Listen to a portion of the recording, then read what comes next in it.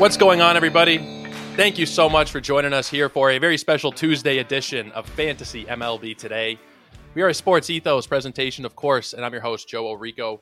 You guys can find me on Twitter at JoeOrico99, and you can get all of our baseball and fantasy baseball content at Ethos Fantasy BB. That's ETHOS Fantasy BB for all podcasts, articles, different news and notes. Every link that we got on the baseball side gets shared out on Twitter at Ethos Fantasy BB. So make sure you're following over there.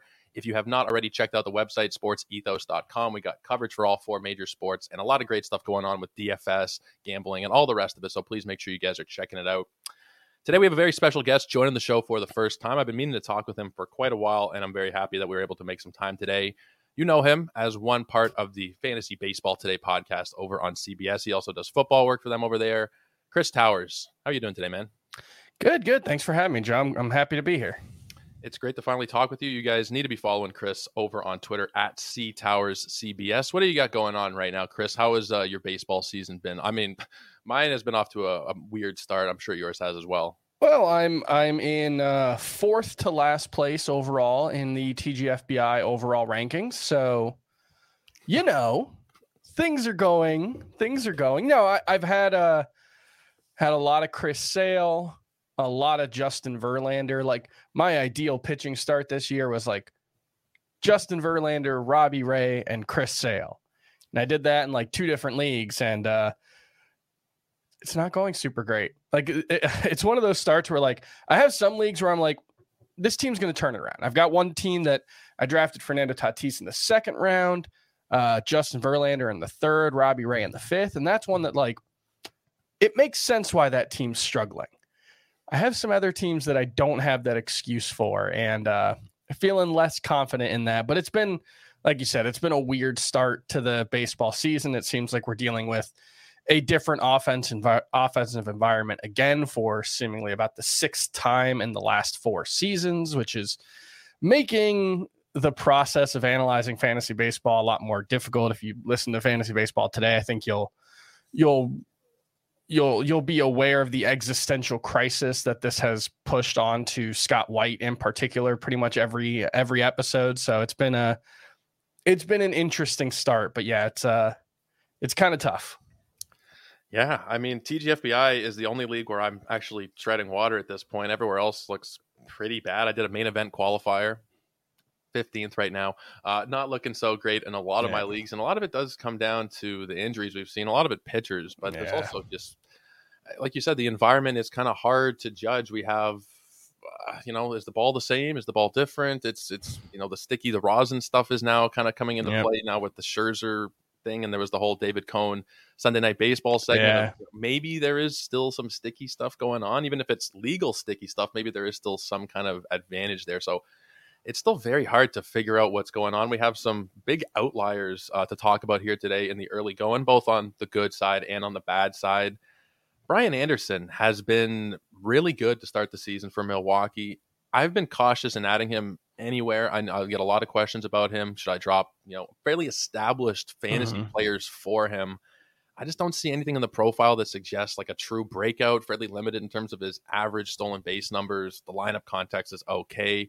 Are you sold on Brian Anderson yet, or do you think this is just more a hot start than anything else? I thought it was a somewhat interesting, like, late round sleeper coming into the season with the move to Milwaukee, just because that's a pretty significant park upgrade over Marlins Park. And, Brian Anderson, when he was at his best, was very, like, I'm going to age myself here, but like really, really good Kyle Seager, where he was just like sort of a league average hitter every year. Brian Anderson back in 2019, 810 OPS, followed that up in 2020 with an 810 OPS, right around a 25 homer pace, both of those seasons. And so, there was nothing exceptional about him, but it was a situation where I thought there was the potential for a bounce back here. But the one thing that's always fun in this part of the season is like the small sample size theater. And, we were talking about Adolis Garcia on the podcast the other day, just as an example of a guy who, after it was on Sunday night's episode after his 3-homer game. And it's like, wow, Adolis Garcia, he's got like an 850 OPS. He's cut his strikeout rate down. He's still hitting the ball hard.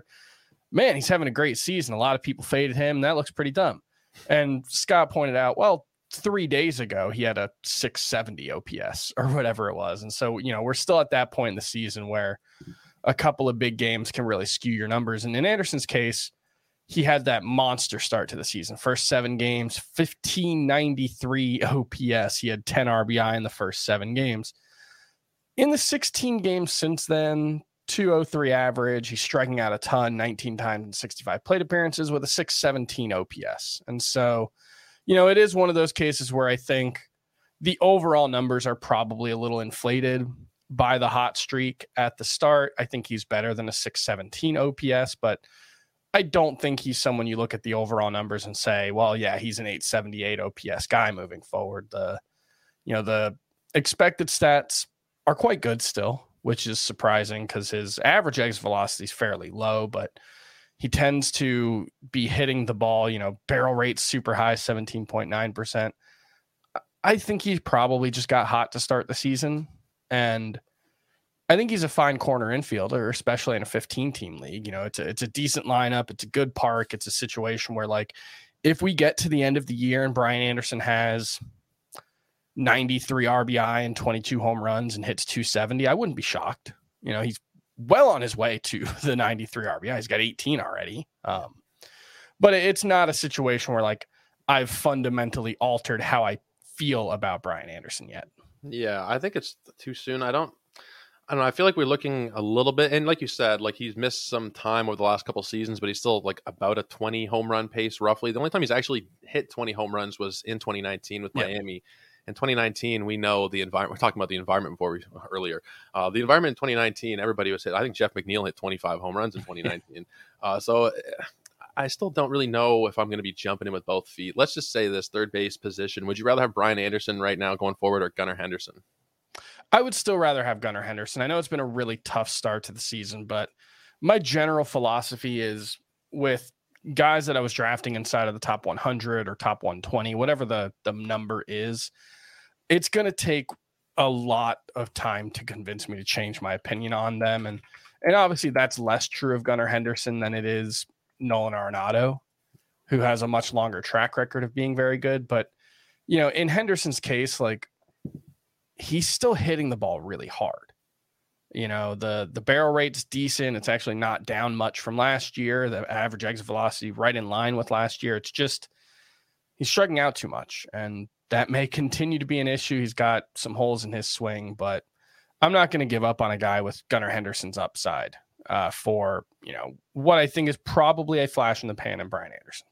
Yeah, I mean, a lot of content is focused. I know you guys try and focus more on shallow leagues if you can. There's not so much talk on your show about NFBC leagues. I know there's a lot of NFBC content. 15-team leagues, yes, he's viable in 15-team leagues. I was thinking 10 and 12-team leagues, you might be maybe 12. You can get away with it, but I think in a 10-team league, I'm not really sure that he is going to be somebody who does cut it. And it's kind of surprised me this year. I did a poll before the season what leagues people were playing, and there's a lot more people in 10-team leagues, and I would have thought. I don't have the largest following, but based on the people who responded, a lot of people playing in 10-team leagues. So I don't think that he is necessarily an option there. It's a nice hot start, and like you said, he's kind of tricked us a little bit. That early on, he was really good. He had a 2 home run game the other night. He's rostered in like 2/3 of leagues. If you're looking at like Yahoo leagues, I think CBS is probably pretty similar. I'm just not quite there in terms of dropping an established player for him. Even though Gunner's not really established, there's a lot more upside in a Gunnar Henderson, I think. And the thing with Brian Anderson is if you've already had him on your roster, great. You've banked those points. Yeah. You don't get them moving forward. You get what he does from here on out if you're adding him. And I still just think Gunnar Henderson's going to be better the rest of the way. Yeah, I'm totally there with you. James Outman. Let's move on to James Outman. He has looked ridiculously good so far. When Mookie was out there, he moved up to the top of the order for a couple of games. Some people thought that might stick. Now he has moved back down to the middle of the lineup. But to this point, James Outman has 7 homers, a couple steals. He's batting over 300. Is he the next kind of big thing of the Dodgers struck gold here? Or is this more of just a hot start than anything else? A bit of both, I think. The key thing for me when it comes to young left-handed hitters is always going to be, especially on a team like the Dodgers, and I would throw the Rays in there as well, as teams that are willing to platoon young guys, even if it might not be the best thing for their development. You remember Gavin Lux, when he first got called up, was basically in a platoon. Jock Peterson was platooned pretty early on. So I want to see competence against lefties, and we're talking about a tiny sample size with James Outman, 19 plate appearances, but 5 walks, 4 strikeouts in 19 plate appearances. It's a very small sample size. We still need a lot more information, but so far he has not been overmatched. And I think that's the key thing here is, can he continue to be good enough against lefties? If you look under the hood, average exit velocity, 86 miles an hour against lefties, hitting a lot of ground balls. There's some swing and miss there. So that might be, kind of an illusion, but given the very good minor league numbers that James Outman's put up, and then given the very good production in the majors so far, backed up for the most part by his, batted ball data, I feel like he's legitimately going to be a contributor all year. Yeah. Do you think that you maybe should look at trying to sell high at this point, just based on the hot start? He's like a top 20 player to this point. I don't think he'll keep that up, but would you be trying to kick the tires on an Outman trade if you could? It depends, because outfield, we knew coming into the season that outfield wasn't going to be great. And, we had guys like Oscar Colas and Masataka Yoshida. He's heating up lately, but, overall hasn't been very good. So it's been, the breakout candidates at outfield haven't really come to fruition yet, and Outman has. So, like, part of the problem with selling him is, like, I don't know how many leagues where I have extra outfielders. I guess the ones where I have Fernando Tatis, I might have outfield depth to spare, but it's, given the injuries at shortstop, I'm also not sure I have the flexibility there. So I think part of it is just, it's really hard to trade a player like James Outman right now, because you're certainly not going to get face value for what he's doing. And you shouldn't give up face value for what he's doing right now. He's not going to be an 1100 OPS player, but could he be, I don't know, a guy who hits 275 with 25 homers and 10 steals? I think that's within the realm of possibility. Yeah. So I don't necessarily think he's a sell high candidate. I kind of would have to be blown away. I think there are better sell high candidates on this list. Okay. I got one share of Outman. It was in a draft champions league, and I wish I had more. I mean, I heard some people talking about him before the season to some degree, but the hype wasn't like crazy. It wasn't like he wasn't being pushed up too much. I think his ADP ended up being maybe in the 300s somewhere. So he's been an incredible value to this point. I am very happy that I have that one share. Wish I had more, but that's usually the way that it goes. I wish I had some Cody Bellinger, though. I wish that I had even just one share of Cody Bellinger based on the early returns. Could he be back to quasi MVP Cody Bellinger? To this point, 5 homers, 4 steals. He's batting 300. Maybe he just needed a change of scenery, Chris. Is that what happened here? And he's breaking out again? I think it's possible. I'm really, really struggling with this one, because he's another guy who, before that 5 homer game, he was having a pretty mediocre, that five hit game, excuse me. That was 8 games ago. He was having a kind of mediocre season. His OPS was like 770. He was walking, but he wasn't really hitting for a ton of power. I still struggle with this, because, like, in a lot of ways, he doesn't look that different than last season, right? Like, his average exit velocity, his max exit velo, his hard hit rate, those are all quite low, actually. 23rd percentile for average exit velo, 46th for max exit velo. This is a guy who, when he was an MVP caliber player, was 91 mile per hour average exit velocity. Right now he's 86.8. But he's making a ton of contact. The strikeout rate is down to 14.1%. That's the lowest of his career, even lower than the MVP season when he was outrageously good. I don't know. I really struggle with it, because, like, there are definitely good signs. There are definitely things that Cody Bellinger's doing well. And there are also still, I think, some signs that his swing is kind of out of whack. He's got a 16% pop-up rate, which, when he's always been a guy who hits a fair amount of pop-ups, because he has a swing oriented for hitting fly balls and trying to pull the ball. But I don't know if I buy it. I do think, like, Bellinger versus Outman, I think I would view Bellinger as more of a sell high candidate than Outman. And maybe that's just anchoring too much to my preconceived notions about Cody Bellinger, because I pretty much thought he was done coming into this season. I didn't think the chances of a bounce back were particularly high, and so I'm just penalizing him for my expectations coming in. Well, when you leave an organization like the Dodgers, where you figure if there's something wrong with a player, the Dodgers will be able to fix it. If the Dodgers were unable to do anything with Bellinger for the last, I believe it's 3 lackluster seasons, there was not much reason to be that hopeful. Maybe it was just a change of scenery, smaller media market than Los Angeles. It's still Chicago, but smaller than Los Angeles. Maybe he's just out of the spotlight a little bit more. I'm intrigued. I think that maybe you'd be able to sell high more so just even based on the name brand, because people will still think back, oh yeah, he's former MVP. They'll see what he's done so far this year. You might be able to bank like a top 75 player for Bellinger in the right scenario. I've seen some crazy trades.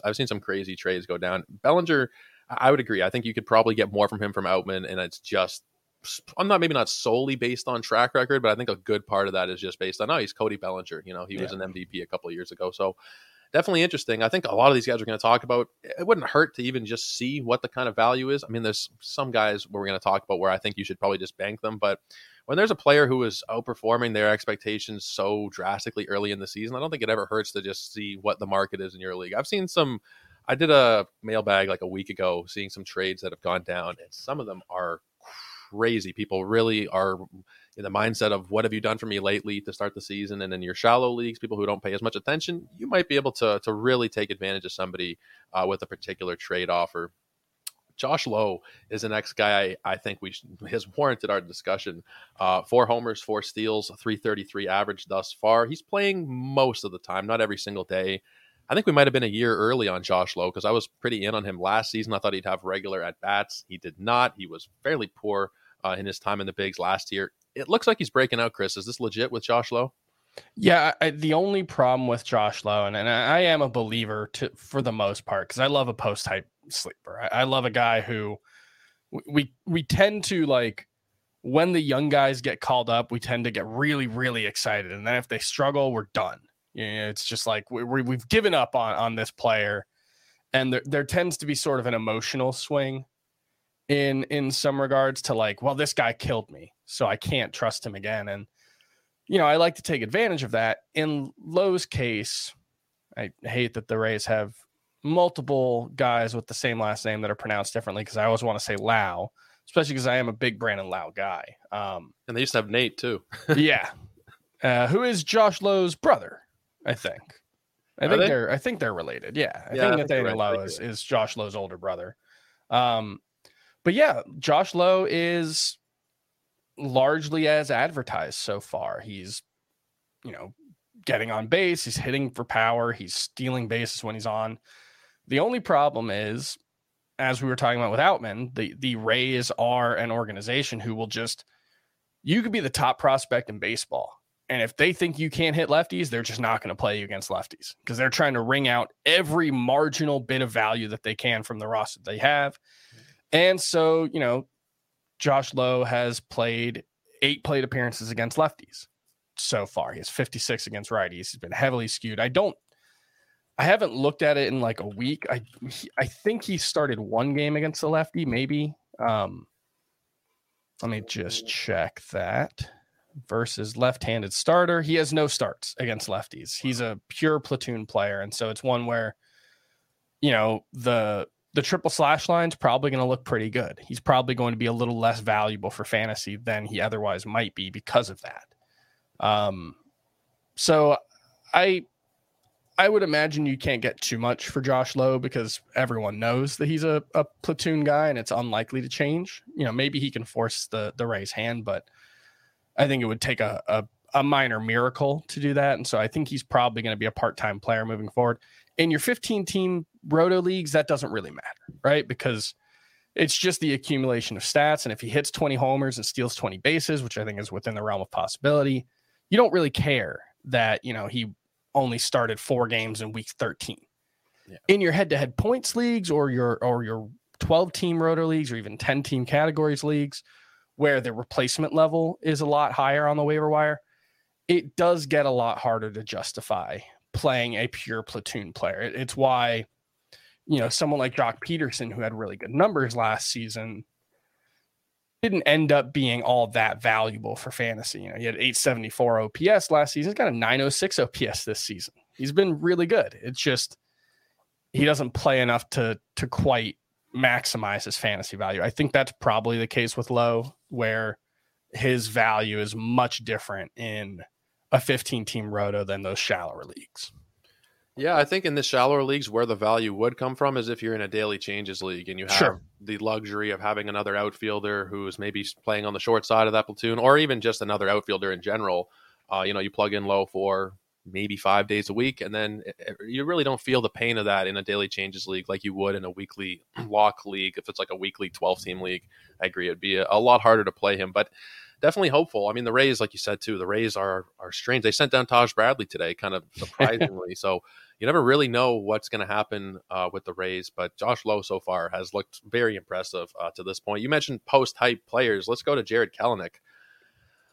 I'm tending to, I don't know, I want to be more skeptical, but at the same time, he's looked very good. He's getting hits, it seems, every single night. He's hitting home runs. He had, I think, a 3-game home run streak last week, and he's hit home runs in the last 2 games he's played here against St. Louis. 6 homers and 3 steals so far with a 319 average. Jared Kelenic, is he legit? Is he, I know I've asked you that question for most of these guys, but is Jared Kelenic, do you think, is he going to reach those heights that we had hoped for a year or two ago? It's funny that coming into the season, the big question was, well, I guess there were 2. One, can Jared Kelenic hit at all? Which was an open question coming into the season. I think he's answered that one. I think like the skill set works at the majors. Now it's a question of, is he a 240 hitter with 25 homers, or can he be something more than that? And I think the concerns were, 1, can he hit lefties? 2, can he hit anything but fastballs? Because you looked at the first 2 seasons, his expected WOBA against fastballs, his rookie season, 371. In 2022, it was 357. Those aren't elite numbers. You'd rather see a guy crushing fastballs, but he wasn't overmatched. The problem was he just breaking balls and off-speed pitches, he was just completely overmatched. Whiff rates over 40% against both breaking and off-speed pitches. Expected WOBAs under 230 for both. And he's improved against breaking and off-speed pitches. His expected WOBA against breaking pitches is 105 points higher than it was last season. It's still only 245, which is really bad. His whiff rate is still 39%. He is demolishing fastballs, though. He has 4 of his 6 home runs off fastballs. He has 35 batted ball events off fastballs, 94.5 mile per hour average exit velocity. He is just destroying fastballs. And for some reason, he's getting more of them. I don't understand what pitchers are doing. His fastball rate is up to 57% in the early going. You would think it would be the opposite given what he's shown in his career. And so I want to see he's made the adjustments now, right? He is holding his own against lefties in the small sample size. I think it's three strikeouts and 16 plate appearances. He hit a home run off a lefty. He's doing what you want to see. Adjustments are coming. And what the adjustments from him look like to those adjustments are going to be the key, because right now he's crushing the ball. And I think there are very good reasons to be excited about what he's doing so far. I'm not ready to fully buy in and say, yeah, Jared Kelenic's going to be a star. He's going to be the guy we hoped he would be. I still think like there's still enough swing and miss in his game. K rate is down to 26%. That's a good thing, but I'm still a little skeptical. I would have trouble bringing myself to sell him just because it's been such a fun start and it's such an exciting type of player and all those things. But like, if someone was willing to give me a top 100 player coming into the season, I would think I would still have to do it. Like if I could get I think if I could get Christian Walker, I would do it. Really? I know I might be a little bit of an outlier on that one because I really like Christian Walker still, but like that's the type of player. But even like, I don't know, throw out an offer and see if you get Jazz Chisholm for him. Jazz Chisholm's been pretty miserable so far, but I do still think he'll be better. So, those are the kind of offers I'd be looking to make. Yeah, I'm still not really 100% sure what to think with Kelnick. I always think I mispronounce it too. I hear Kelnick, like the E isn't supposed to be. I don't even know. I think it's Kelnick. Kelnick or just Kelnick? Kelnick, but I don't actually know how I pronounce it. I'm not. Yeah, I think I heard Welsh, and maybe I forget which one of his various podcasts talking about the pronunciation, and I honestly can't remember what it is now. But I'm just still kind of a little bit timid on jumping in with both feet. I think we still have to take him seriously, because if you just remember back like a year or two ago, I believe he was ahead of Julio and Bobby Witt in a lot of prospect lists. He was the number one guy. Could he, you think, eventually in their careers, could he have a better career than Julio Rodriguez, or do you think that ship has already kind of sailed at this point, or is it too soon to tell, you think? You never want to say the book is written on a 23-year-old, but he's, I think, 2 years older than Julio Rodriguez. He's already been worse at the major league level. So I think you bet on Julio Rodriguez there. But him versus Bobby Witt is a bit more of an interesting one, because Bobby Witt's been good, but not great so far in his major league career, right? He was pretty good last season. He's continued to be pretty good this season, but has not really looked like a superstar caliber player yet. So, I think Bobby Witt is more an interesting collection of tools than a really fully formed baseball player yet. So I would still take Witt in the long run, but it's getting closer. Yeah, I think Witt's more intriguing from a fantasy point of view than from a real life point of view, considering what he does. And he has, from the fantasy's perspective, 4 homers and 5 steals so far. I think he just kind of disappoints in terms of how often he gets on base, the batting average, and things like that. It's an interesting one, though. Bobby Witt and Kelnick, that might be an interesting poll idea for Twitter. But let's talk about one more surprisingly good outlier to this point. Another kind of post-hype guy, I guess you could say, Brandon Marsh. Brandon Marsh has been getting regular at-bats in the middle of the Phillies' order. He's hitting home runs. He's stolen a base so far. We know that the steals should come more so than just one through his first 66 at-bats. But he's looked very impressive in the middle of a good lineup. Is Brandon Marsh a must-roster player for you all over the place? He's still available in a lot more leagues than you would think at this point. Yeah, I mean, you mentioned the only one steal. Well, when you've got 14 extra base hits in 21 games, you're not going to have a lot of opportunity. It's true. To steal bases. He's probably only been on first base 15 times all season. So yeah, I've been pretty skeptical of Brandon Marsh going back to his prospect days. I was more a believer in Joe Adell. I think Brandon Marsh is clearly winning that one right now, and probably will continue to win that one, given that Adell can't really get on the field as a major leaguer, partially because of his defense. So yeah, this is one, anytime we're talking, like I said, anytime we're talking about a young lefty, the first thing I'm going to go to is, what are they doing against lefties? And he's been awesome. 6 for 19, 4 doubles, 2 home runs, 6 RBI. The problem is 9 strikeouts on 21 plate appearances against lefties. So I do think there's a little bit of a little bit of a fake out going on there with the production against lefties in particular. The strikeout rate against righties is 24%. So, that's a little more manageable. I think I would say Brandon Marsh is probably a sell high candidate right now. Just mostly based on that. I'm just not sure he's an everyday player, but I don't think this is a situation where people are going to be beating down your door to trade for Brandon Marsh. Yeah. So, if you can't really get much, if you can't get a solid starting caliber player for him, I don't think it's a high priority to move him. Yeah, I think he's just somebody you probably ride out. He's 66% rostered, roughly 2/3 of leagues have him. But I think when there's somebody who's that available still, you're probably not going to have people shoving out too much, especially in your 3 outfielder leagues where there's 12-team 3 outfielder league. There's 36 outfielders. Call it 40 if you want to, utility and bench. Is he a top 40 outfielder? I don't know. I think you could get there. Yeah. I think you could make the case for it, but it's not a slam dunk. Yeah. I mean, he's probably on the cusp there, but he's looked very good to start out the season. I showed you the good. Let's show you the ugly now, to use a quote from The Wire. Let's start with Juan Soto. holy crap, Juan Soto has been incredibly disappointing since he's been a member of the Padres. I'm still on the side of he's going to be fine, but we're at the point where it's a large enough sample size where I think there's some concern warranted here. No? Yeah, his swing's all jacked up right now. I think that's the biggest thing is like a lot of the quality of contact metrics still look pretty good. He's hitting the ball hard, 83rd percentile average exit velocity, 95th percentile hard hit rate. The problem is it's all on the ground, 60% ground ball rate. And specifically, it's like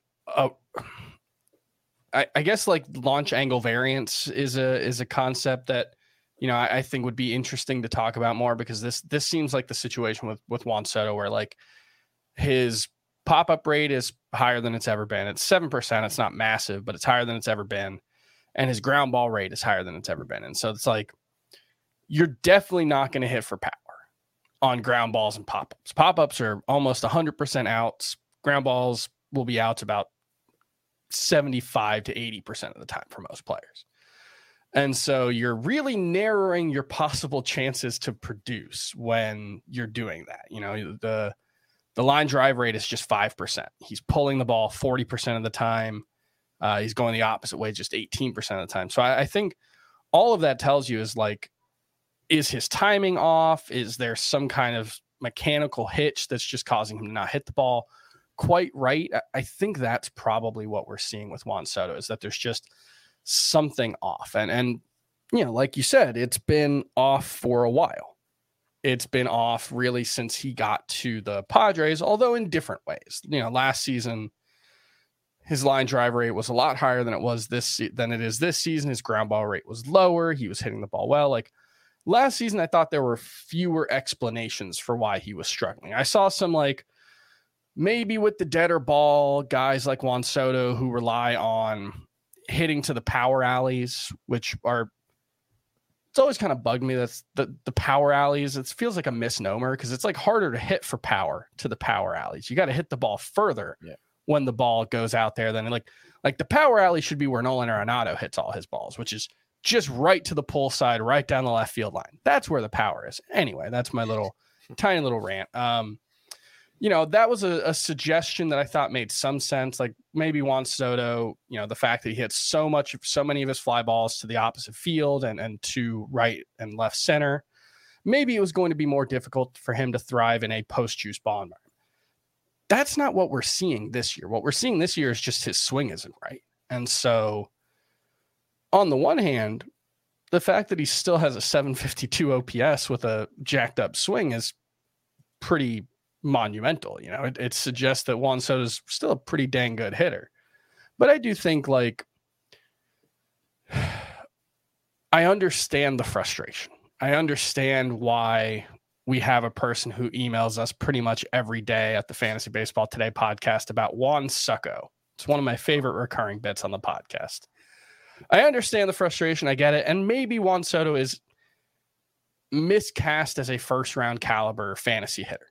Maybe he's just not going to be the 35 homer guy, and on base percentage doesn't directly impact your value in most fantasy leagues. And I will grant all of those things, while also saying I still believe in Juan Soto. We're still talking about the best young hitter since Mike Trout, if not Mike Trout, since Barry Bonds, if not Barry Bonds, like Ted. Like we're talking about a historical guy, a historically great player who's clearly on a Hall of Fame trajectory.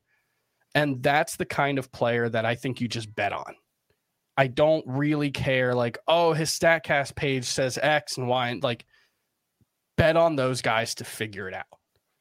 We've seen stretches from Manny Machado where he hasn't looked great. That's another guy who's been bad this season that I have zero concern about Manny Machado. I won't look at Manny Machado's StatCast page until like June, because I have so much faith that guy is going to figure it out and probably outperform his expected stats, because there's also guys that just do that. And so, I'm just going to bet on Juan Soto. I'm going to bet on this guy figuring it out. I'm going to bet on the guy who, put up 1,000 OPS as a, 19-year-old or whatever it was. Like philosophically, that's what I'm going to do. And if it causes me to remain too high on Juan Soto for too long, I will go down with that ship. It's reasonable. I mean, it's incredible. He's 24. Like, he's been around 5 years now. He's 24. It's because he came up when he was 19. The walk rate is still over 20%. The WRC plus is still, well above league average, 114. It's not what you'd expect, but even considering, how he has a sub 200 batting average, considering those things, it hasn't been as bad as it maybe could be. I think there was some injury thing coming into the year with Soto too, wasn't there? Yeah, he was dealing with a calf injury in spring training, I believe. I don't know that, he's, and maybe you're right. Maybe he's not going to be a first round player every year. I still feel like he'll be drafted like in a 15 teamer. He's not going to fall out of there probably. Like, if he does what he did again last season, let's say he ends up with 25 homers, exact same kind of stat line from last year. Does he go in the first round again next year?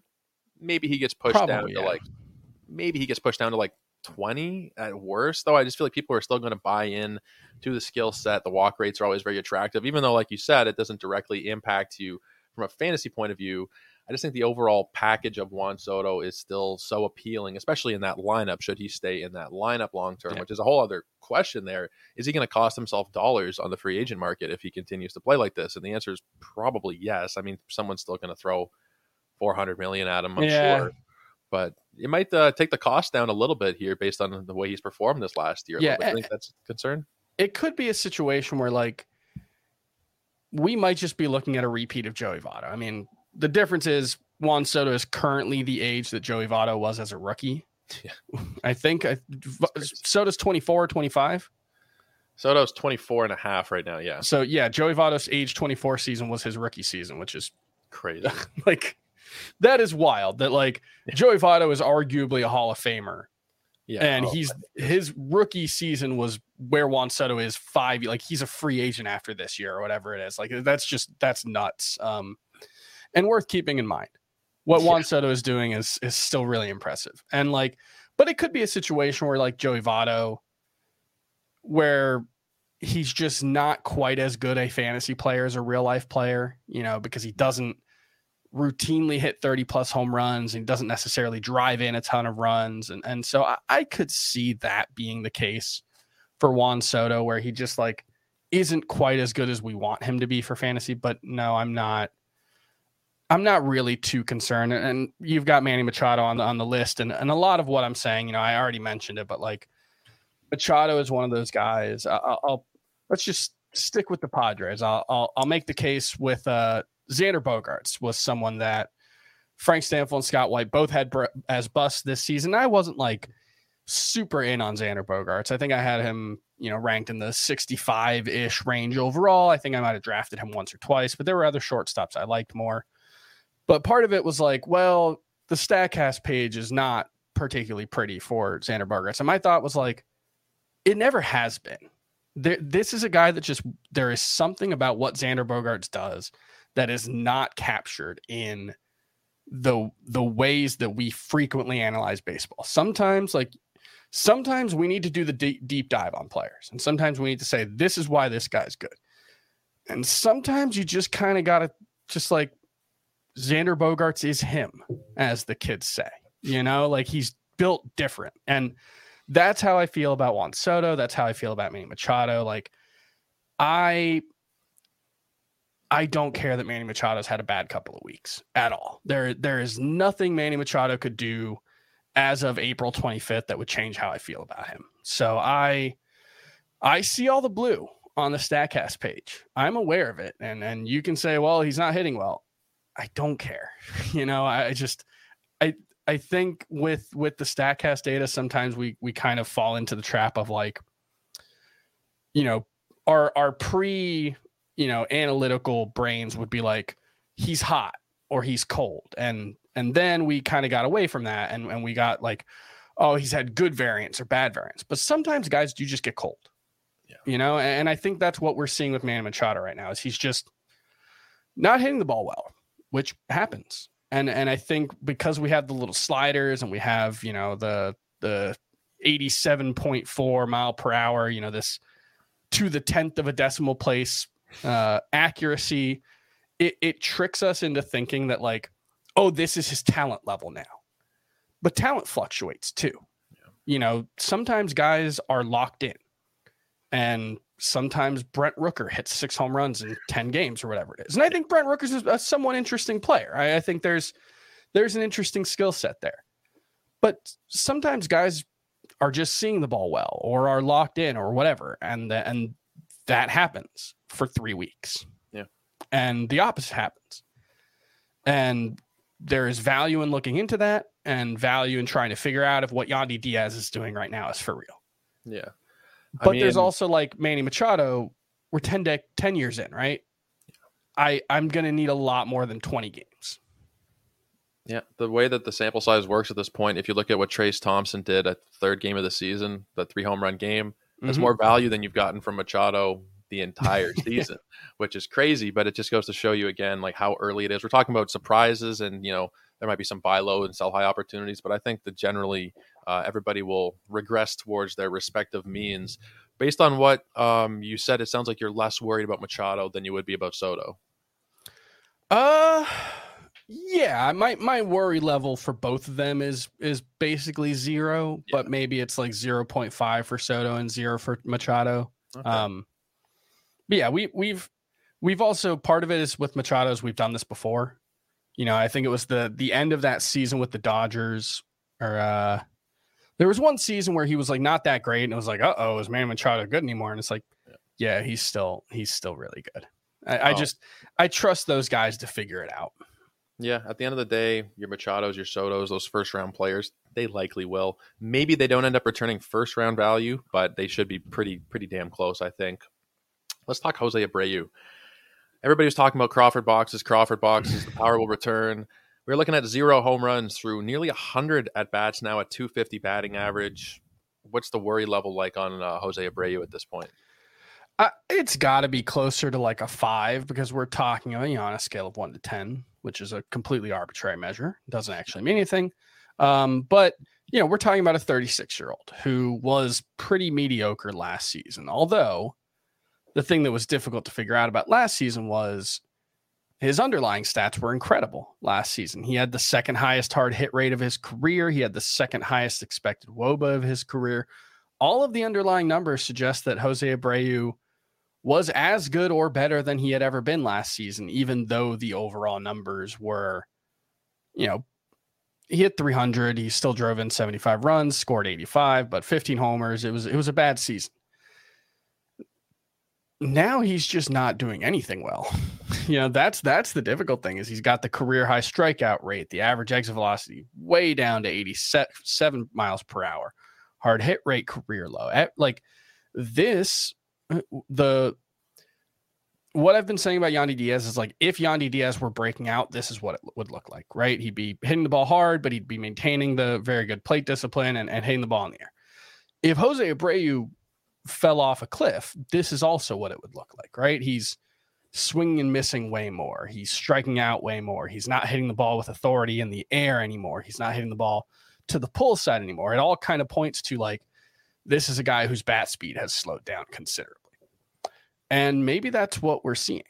It's certainly the case that Jose Abreu owns his bad start. This is not just bad luck. This is not, even a situation like Manny Machado where he's in his prime and I feel confident he's going to turn it around. I'm definitely worried about Jose Abreu because this could be the beginning of the end. But I'm not ready to drop him just yet. Well, that was gonna be my next question. If in a shallow 10-team league, you'd still be holding on? 10-team league, I think you could make that case just because it is relatively easy to find replacement options, and he was a fringe-ish top 10 guy for me coming into the season anyway. But like, then I look at my first base rankings, and like, Christian Walker's been disappointing. I had him right behind Jose Abreu coming into the season. Nate Lowe's been fine. Ty France, Rowdy Tellez is starting to come around, but he's been disappointing. CJ Cron, we kind of know what he is. He's good at home, not great anywhere else. Anthony Rizzo has been really, really good. I think you can make a pretty good case for Anthony Rizzo ahead of Jose Abreu at this point. But like, there aren't a ton of first basemen who I'm like really excited about moving ahead of Jose Abreu either. I'm just looking at my home league waiver wire. It's a 10-team league. The best first baseman available, Josh Bell, followed by Miranda, followed by J.D. Davis, Joey Gallo. Any of those guys, would you be interested? Maybe Josh Bell, maybe? I would probably rather start Joey Gallo at this point than Jose Abreu. I'm not sure I would drop Jose Abreu for Joey Gallo, but I the rest of them, like Jose Miranda, I find so just blah. Like I don't know what he does that's really impressive at all at this point. He doesn't strike out. That's kind of it, but he doesn't hit the ball hard enough. He doesn't have like an ideal launch angle. So I don't really have much faith in Jose Miranda being much more than an average hitter. Whereas I still think Jose Abreu, if he gets back to being last year's version, I think he should be pretty good. Yeah. Miranda, I was interested based on the price, based on what we saw last year, corner eligibility, but to this point, it has not looked very pretty. Let's talk about one of his teammates here. Will be the last guy we talk about here in depth, Carlos Correa. I've never been a huge Correa guy for fantasy. I think he's another one of those real life trumps fantasy in terms of what he does. He doesn't steal bases anymore. He's a good batting average and power source, but the counting stats have never been there a lot really for Correa, even in those great years. In Houston, he was never somebody that 100 RBIs, 100 runs kind of thing. I think he might have had that one year he had 100 runs, but overall, I was a little bit down on him. So far, he has not looked very good. 213 batting average, a couple of home runs, driven in 9. What's your worry level for Carlos Correa? I know that shortstop has been depleted so much at this point that you can't really do anything with him. But how worried are we about him going forward? Yeah, it's tough because I thought if he hit like he did last season, I thought he would have a much better season just because the counting stats were so low. 131 runs plus RBI, 134 in 136 games with an 833 OPS. That was one where I was just like, if he just hits like he normally does, he's going to be an 85 to 90 run plus run and RBI guy. And so far, he's just not hitting well. And so that makes it hard to test the hypothesis, right? Because he's only got 14 runs and RBI in 19 games now. So it's been even worse, but that's just because he's been worse. He's got the 2 home runs, like you mentioned. He's hitting 213. And this is another case where the StatCast data is pretty grim. The average exit velocity, hard hit rate, it's all well below where we're used to seeing it. And so I do have faith in Carlos Correa turning it around. I do think he's a buy low candidate, but it's harder to make that case because I did think that the counting stats were going to be better than they have been. And so the fact that they've been so mediocre makes it, or the fact that he's been so bad makes it harder to test that. So I don't have like fully formed thoughts about Carlos Correa. I still think overall I'm not too concerned about him, but I can't say it's like Manny Machado, where he doesn't have that track record, certainly.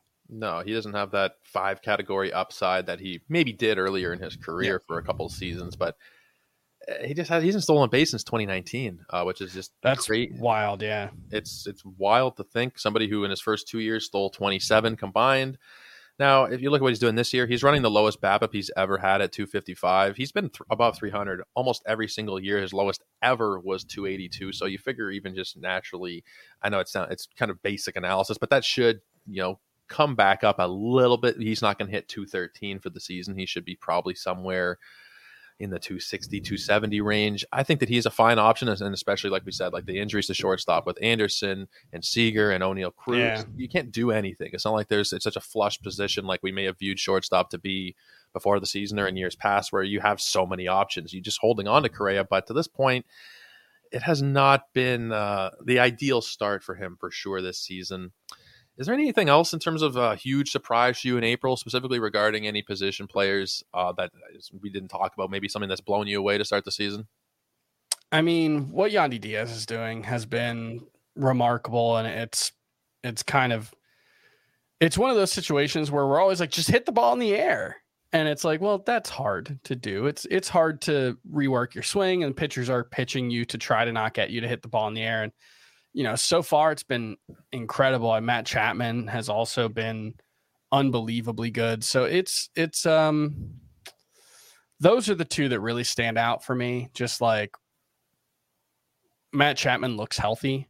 Looks like he's rediscovered the pre-hip injury form that, when he got traded to Toronto, I thought like this could be a Josh Donaldson situation, right? This could be a situation where Oakland's a really hard place to hit, but the skill set is really strong, and playing in a better park, maybe this unlocks it. And then I just think the hip injury kind of derailed things for him. Well, he's healthy now, and it kind of looks like he's maximized himself. And Yandy Diaz obviously is doing exactly what we wanted him to do. So, those two guys in particular really stand out as like, I'm buying in, not quite all the way, but I've moved them up probably in my rankings more than any other hitters so far.